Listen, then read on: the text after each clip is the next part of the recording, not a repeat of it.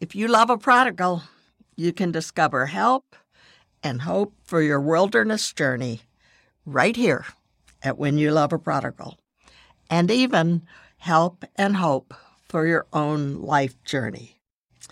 I hope you enjoyed the wisdom from Mary DeMuth in last week's episode, and that her book, Love, Pray, Listen, will bless you and help you with the adult prodigals in your life.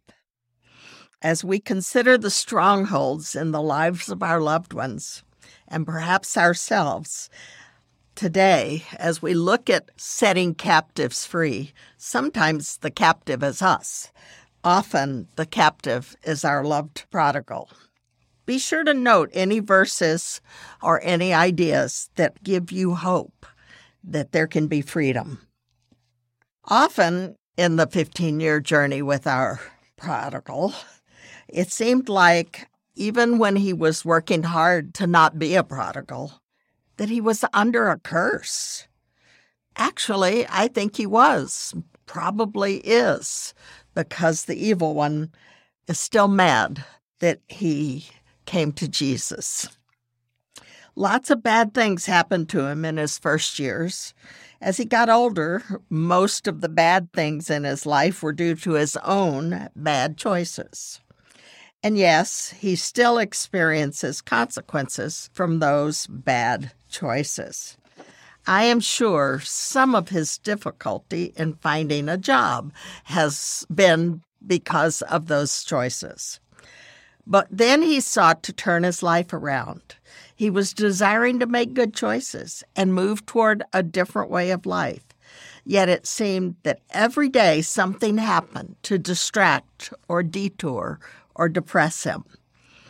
Once he was wrestling with a friend at a bachelor party that resulted in a severe sternum contusion that was so painful for weeks that he could barely move. There was a job he got that would earn so little that he couldn't afford the gas to get to it. His dogs, he loves dogs, his dogs got out of the yard again. A neighbor reported it again, and Animal Services slapped him with a huge fine. His beloved grandfather was not in good health. I could go on. Things just kept happening to him. He felt like he was trapped, under attack, can't get a break, in bondage, cursed. I hear from many of you who love a prodigal, agreeing that you are seeing the pattern, the evidence of strongholds in the life of your prodigal. How do they get free? I believe some of what our prodigals experience is relentless attack from the enemies of their soul. Satan does not want them to become the men and women God created them to be. He will use any weapon he can to keep them from truly following the Savior. He does the same to us who love them. He tempts and entices them, and he knows what works best. He's a good student of each one. He orchestrates circumstances. He surrounds them with wrong friends or coworkers or bad influences. He woos them with the things of the world and the flesh. He convinces them that temporary pleasures will bring no consequences that last. He traps them in addictions. He applies curses from generations past. Yes, I know they make choices to fall into those traps, but we are wise to recognize that an enemy is at work, seeking to subvert all our efforts to help, guide, or rescue our loved ones. Scripture tells us that our enemy prowls around like a roaring lion, looking for someone to devour. It's from 1 Peter 5. He wants to devour your prodigal and mine. The Lord has continued to open my eyes on this topic. I believe it is why so many of our prodigals take so long to return. I know many people are far more knowledgeable on this reality and how to break down those strongholds than I am. But there are some ways that we can be engaged. Yesterday, I was reminded of this wonderful verse in Jeremiah 30. In that day, declares the Lord Almighty, I will break the yoke off their neck and will tear off their bonds. I love that God says, I'm going to get rid of those bondages. I'm going to set them free. We're not powerless on behalf of these we love. We have the power of El Shaddai, the Almighty, and Elyon, the Most High God. Jesus has promised, my Father who has given them to me is greater than all. No one can snatch them out of the Father's hands.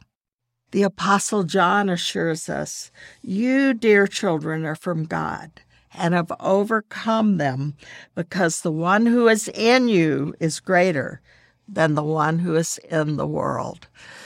All that Satan and his minions can do, God is greater than all of them.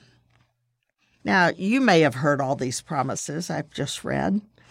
I've claimed them many times. I have prayed to break bondages and soul ties and curses. And sometimes we see great breakthroughs. But other times it seems the dark gets darker. We don't know, though, what is going on in the heavenlies, where the battles are really being fought. My part, your part, is to persevere in prayer, in faith, and trust. I've been reading in Isaiah. Isaiah was my go-to book during our 15-year wilderness journey. And God has spoken to me through several verses in Isaiah 49. I know that these verses concern the children of Israel and the promise of their return to their land from their captivity.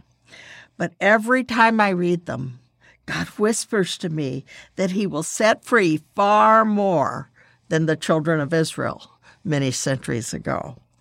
So perhaps these words from our Lord via Isaiah will encourage you as well. In Isaiah 49, he said to me, you are my servant, Israel, in whom I will display my splendor. Did you get that? God will display his splendor through Israel, but also through his church, his people, and even our rescued prodigals. But Isaiah said, I have labored in vain. I have spent my strength for nothing. That's what it feels like sometimes, doesn't it? We love, we serve, we encourage, we discipline, we spend a lot of money, and we pray. We are weary. Our strength is spent. And where is the result? In Isaiah 49, verses 8 and 9, this is what the Lord says. In the time of my favor, I will answer you, and in the day of salvation, I will help you. Say to the captives, come out, and to those in darkness, be free. I believe God is saying to us, I will answer you. And to our captives living in darkness, come out, be free. Going on in Isaiah 49, I will not forget you, the Lord says. See, I have engraved you on the palms of my hands. There it is. Your child's name, your prodigal's name. Oh yeah, your name on the palms of his hands. And then he says, this is what the Lord says. Yes, captives will be taken from warriors and plunders retrieved from the fierce. I will contend with those who contend with you, and your children I will save. I just love that. The captives will be snatched back, taken away from those who have captured them. And the plunder, and they are the plunder, will be retrieved even from the fierce warriors of the evil one. I will save your children. he says.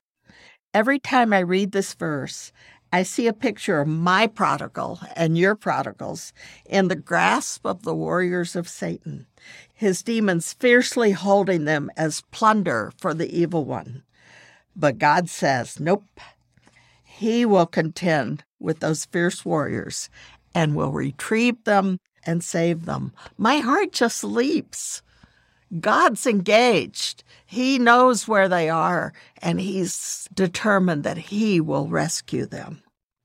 And then he says in verse 23 of Isaiah 49, then you will know that I am the Lord.